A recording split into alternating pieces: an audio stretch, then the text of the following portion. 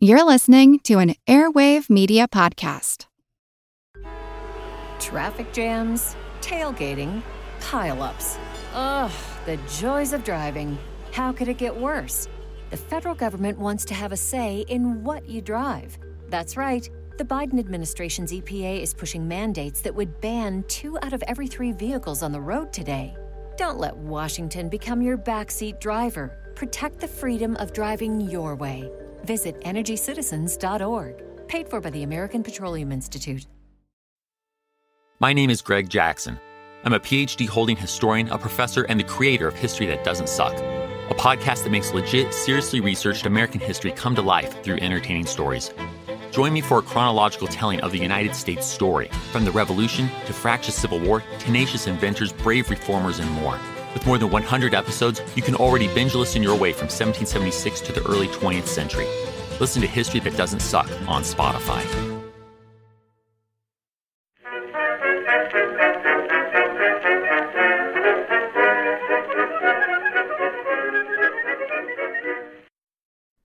Hello everyone and welcome to History of the Second World War, Episode 29, The Third Reich, Part 15, Control. This week, a big thank you goes out to Luke for the donation, and Daniel, Colin, Neil, Peter, Thomas, and Benjamin for choosing to support this podcast on Patreon, where they now get access to special ad-free versions of all of these episodes, plus special Patreon-only episodes released once a month. If that sounds interesting to you, head on over to historyofthesecondworldwar.com/members to find out more information. After the Nazi Party took power in Germany in early 1933, they would begin a series of reforms within the nation, and the next 2 episodes of the podcast will cover those changes during the last 7 years of the 1930s. This episode will cover some of the ways in which the Nazi government changed how the national government functioned. This included changes to the power of the government, what it could and could not do, the personal liberties that it granted to its citizens, and what it did to try and garner the continued support from the people of Germany. These changes would be accelerated in the years after the death of President Hindenburg, because on his death, whatever restraints which may have been placed on the power of the government led by Hitler were removed, because Hindenburg was the last person that could even, theoretically, overrule the actions of Hitler and his cabinet. The years after 1934 would be when Hitler's prestige and power would reach their zenith, as the German economy began to rebound from the Depression and the nation began to rebuild its armed forces and to assert itself on the international stage. We will end this episode with a discussion of how this power was presented to the people of Germany and to the world, through the use of events like massive rallies and the creation of a whole calendar full of party holidays and national celebrations. By July 1934, it had been clear for several months that Hindenburg was entering the end stages of his life. In the weeks before the Night of the Long Knives, Hitler had worked to secure the support of the army in the event that he did pass away. This was important because as long as Hindenburg was alive, he was the supreme commander of the armed forces, and it was possible, if the army wished to do so, that a military coup could have been launched on his death with the goal of installing some kind of military dictatorship. Hitler had been able to gain the support of the army quite easily, as I mentioned a few episodes ago, and the only thing that he really had to sacrifice was the SA, which was already becoming a problem for other reasons anyway. Hitler's agreement with the military leaders meant that on Hindenburg's death, Hitler would add many of the powers of the office of president to his current office of chancellor. This was important because the entire legal foundation of the Nazi dictatorship rested upon Article 48 of the Weimar Constitution. This was the article that provided the president with the ability to make unlimited emergency decrees. When Hindenburg had agreed to support the Nazi dictatorship after March 1933, it had become technically legal because it could use these emergency decrees even without the support of the Reichstag. This also meant that if another person were elected to the position of president and they removed their support, things might get dicey for the Nazi leaders. This all seems a bit odd to discuss, maybe, but even at this point, the Weimar Constitution, while gutted of many of its features, was still the legal foundation of government. In fact, Hitler based his legitimacy, or the legitimacy of his government, on the Constitution, which I have always found to be a bit humorous. The Weimar Constitution would, as far as I'm able to determine, never be fully renounced during the Third Reich. It would have very little actual power, and much of its contents would be ignored, but it still existed and was still in force. All of this meant that it became very important to Hitler in July 1934 that some solution to the presidential problem be determined. On August 1st, just a day before Hindenburg's death, the cabinet signed the Law of the Head of State of the German Reich. This law then put in place the next day, and it abolished the position of president, and Hitler, in his capacity as chancellor, would absorb many of the president's former responsibilities and powers. Even though the power shift was effective immediately upon Hindenburg's death, there would be a referendum in Germany to give the German people the ability to vote on the change. The referendum would ask, quote, "The office of the President of the Reich is unified with the office of the Chancellor. Consequently, all former powers of the President of the Reich are demised to the Führer and Chancellor of the Reich, Adolf Hitler. He himself nominates his substitute. Do you, German man and German woman, approve of this regulation provided by this law?" The referendum would pass with almost 90% of the votes in favor, or at least that's what the government would claim. As with any other election within Nazi Germany, the results are very suspect. There were reports of ballots being pre-filled with a yes vote and then counted, or no votes being counted as yes votes, and ballots with a no vote that were simply ignored. Even beyond the straight-up altering of votes, there were often police, SA, and SS members at polling stations in a nationwide campaign to disparage anyone who chose to cast their vote in secret. They would put pressure on voters into openly voting, which of course in the presence of the authorities made it very difficult to vote against those same authorities. The actual outcome of the vote mattered very little though. Hitler had already assumed all the powers that he wanted or needed as soon as Hindenburg had died, but being able to report such a massive confirmation from the German people was fantastic for propaganda purposes. Hitler's role in the day-to-day functioning of the government would become quite limited after 1934, and there were two reasons for this.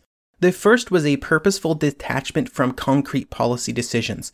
This detachment really goes all the way back to when Hitler took control of the Nazi Party, at which point he started to distance himself from many concrete decisions made by the party to try and remain aloof and disconnected from possible failure. When it came to ruling Germany, this same kind of logic was applied. He kept himself detached from day-to-day decisions and from many specific policy choices so that unpopular decisions were not traced back to him. It would also allow his position as absolute leader of the nation to be unsullied by some of the realities of leading a nation that was not in an optimal position for much of the early years of his regime. It also gave Hitler the ability to contradict any choices made by others should they turn out to be unpopular or result in failure. The second reason for this detachment was apparently just the fact that it was part of Hitler's character. In some ways, he could be described as an ideas man, far more concerned with what should be done rather than how those ideas should be specifically implemented. This meant that those around him often had a large amount of power and flexibility in how they implemented his ideas. Hitler encouraged this, and often cared far more for results than about methods. He would always be the final voice and the final decision maker if required, but he preferred that his subordinates simply made the necessary choices without requiring his input.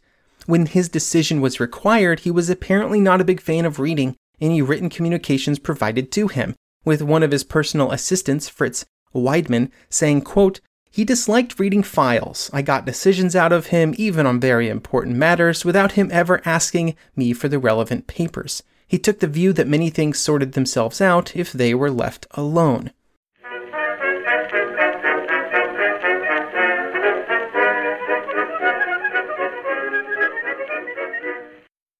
eBay Motors is here for the ride. Remember when you first saw the potential? And then through some elbow grease, fresh installs, and a whole lot of love, you transformed 100,000 miles and a body full of rust into a drive that's all your own? With over 122 million parts for your number one ride or die, you can make sure your ride stays running smoothly. Brake kits, LED headlights, exhaust kits, turbochargers, bumpers, whatever your baby needs, eBay Motors has it. And with eBay Guaranteed Fit, it's guaranteed to fit your ride the first time, every time, or your money back. Plus, at these prices, you're burning rubber, not cash. Keep your ride or die alive at ebaymotors.com. Eligible items only. Exclusions apply. Traffic jams, tailgating, pile-ups. Ugh, the joys of driving. How could it get worse? the federal government wants to have a say in what you drive. That's right. The Biden administration's EPA is pushing mandates that would ban 2 out of every 3 vehicles on the road today. Don't let Washington become your backseat driver. Protect the freedom of driving your way. Visit EnergyCitizens.org. Paid for by the American Petroleum Institute.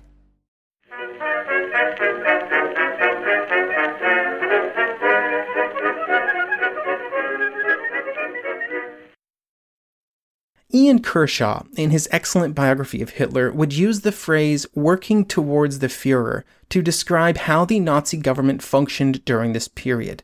As Kershaw would describe it, quote, "Through working towards the Führer, initiatives were taken, pressures created, legislation instigated, all in ways which felt in line with what were taken to be Hitler's aims, and without the dictator necessarily having to dictate."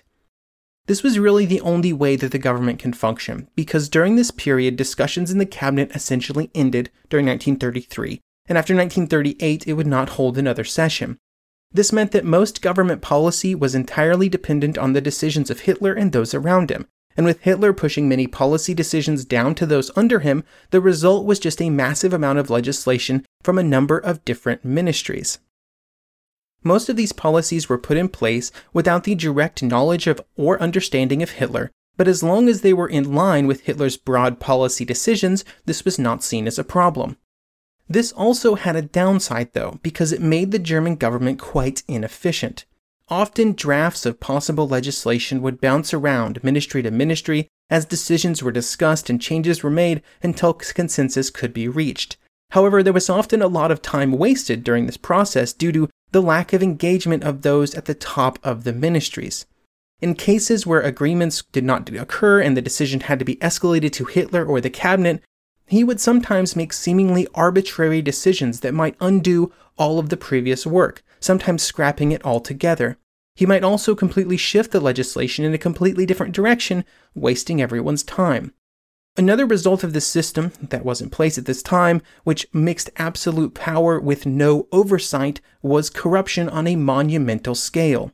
Hitler's overall disinterest in the day-to-day activities of the government, coupled with his delegation of powers to his subordinates and the complete lack of any ability of any structure of oversight within Germany, was a recipe for corruption. It would be present at all levels of the government. The problem started right at the top. Hitler was very cavalier with public money, often throwing vast sums of money at various ideas and projects with little further oversight on what was actually accomplished with that money. Many leading figures within the government would also draw a large salary and also pay essentially no taxes on that income. They also held much of the decision-making power, and they were showered with gifts of all kinds to basically buy decisions from people who could afford to do such things. This is one of the reasons that many Nazi officials would live in incredible luxury even into the war years.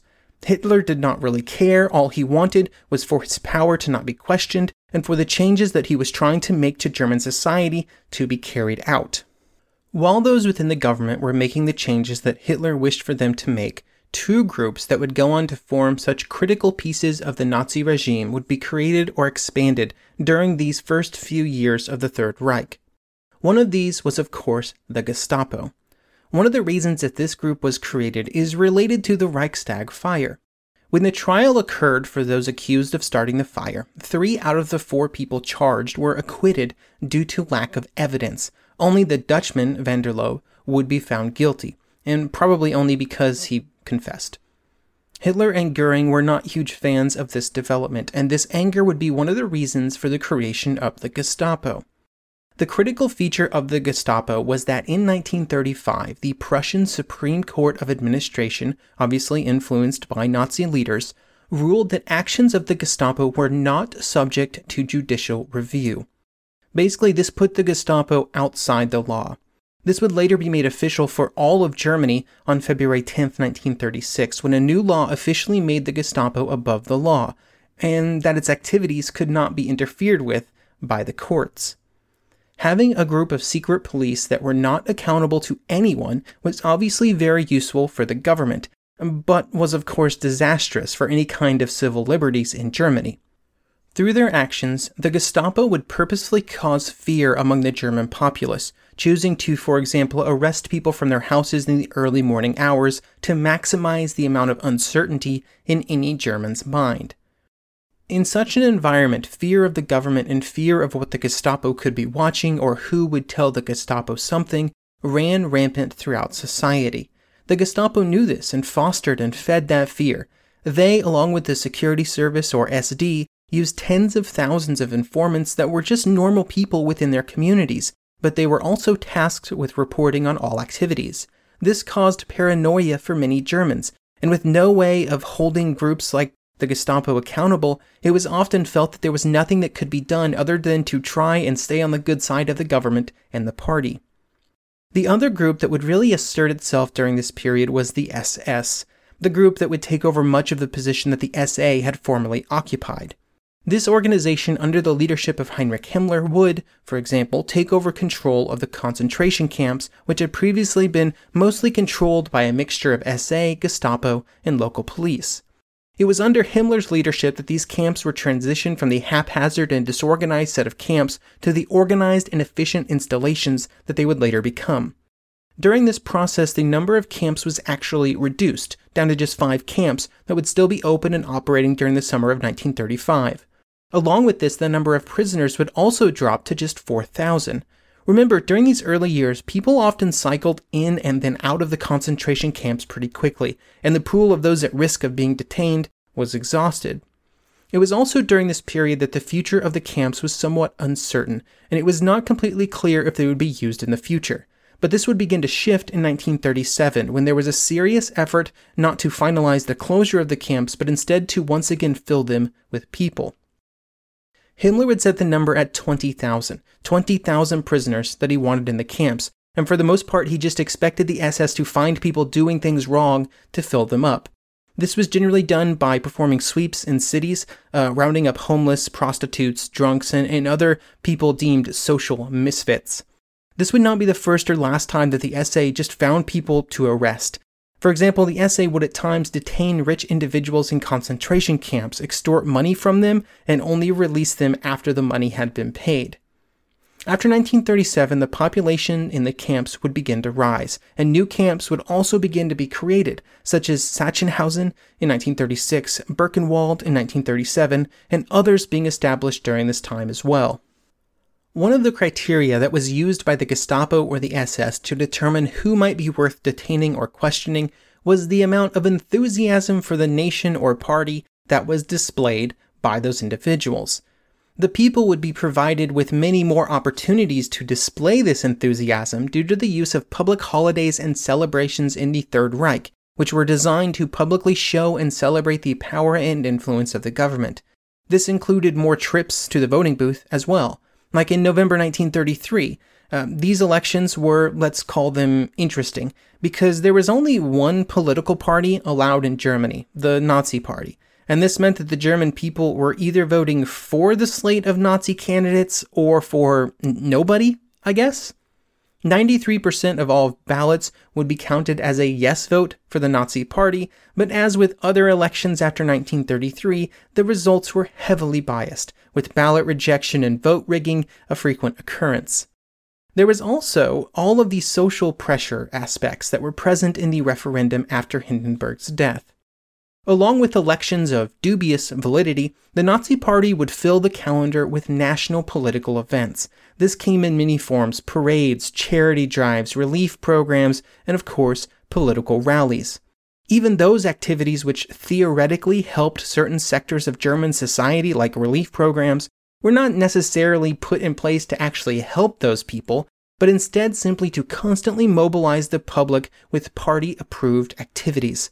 The goal was to make conformance to regime-suggested actions and requests part of the norm. There were also many other public mass spectacles, like the anniversary of Hitler's appointment as Chancellor on January 30th, the founding of the party on February 24th, National Heroes Day in March, the swearing in of Hitler Youth members in March, which of course involved speeches and parades all over Germany, and then on April 20th there was Hitler's birthday. In the fall, there would be a party rally in Nuremberg and harvest festivals and the anniversary celebrations of the beer hall Push. All of these were put in place to remind the German people that the Nazi Party and Germany as a nation was important, powerful, and should be celebrated. They were more than anything else propaganda events, and every parade, rally, speech, and event was simply a reminder of the Nazi Party and its place within society. The list of events goes on, and all of them culminated in the Nuremberg Rally in early September. Starting in 1933, the largest and most important of these events were these rallies in Nuremberg, which were held over the course of a week in September. The event took over the entire city, and hundreds of thousands of participants would flood in from all over Germany. Special trains and buses were set up to facilitate the transportation of visitors, and behind the scenes there were all kinds of less flashy logistical preparations, field kitchens, hygiene facilities, and everything else required to support a mass of people for a week. Rally grounds were built on the outskirts of the city to handle this massive influx of people. But Hitler was, of course, not happy with just simple parade grounds. He would commission Albert Speer to create a massive complex to hold the rallies. Eventually, this complex was planned to have multiple arenas, parade grounds, meeting halls, and stadiums. Only some of these structures would be actually finished before the war started, with Zeppelin Field being perhaps the most impressive, capable of holding over 200,000 people both on the field and in earthen embankments that surrounded it. The money and resources were poured into these construction projects to produce awe-inspiring results, and seeing hundreds of thousands of SS, Hitler Youth, and other party members flood into these massive fields and parades was certainly awe-inspiring. So I guess mission accomplished.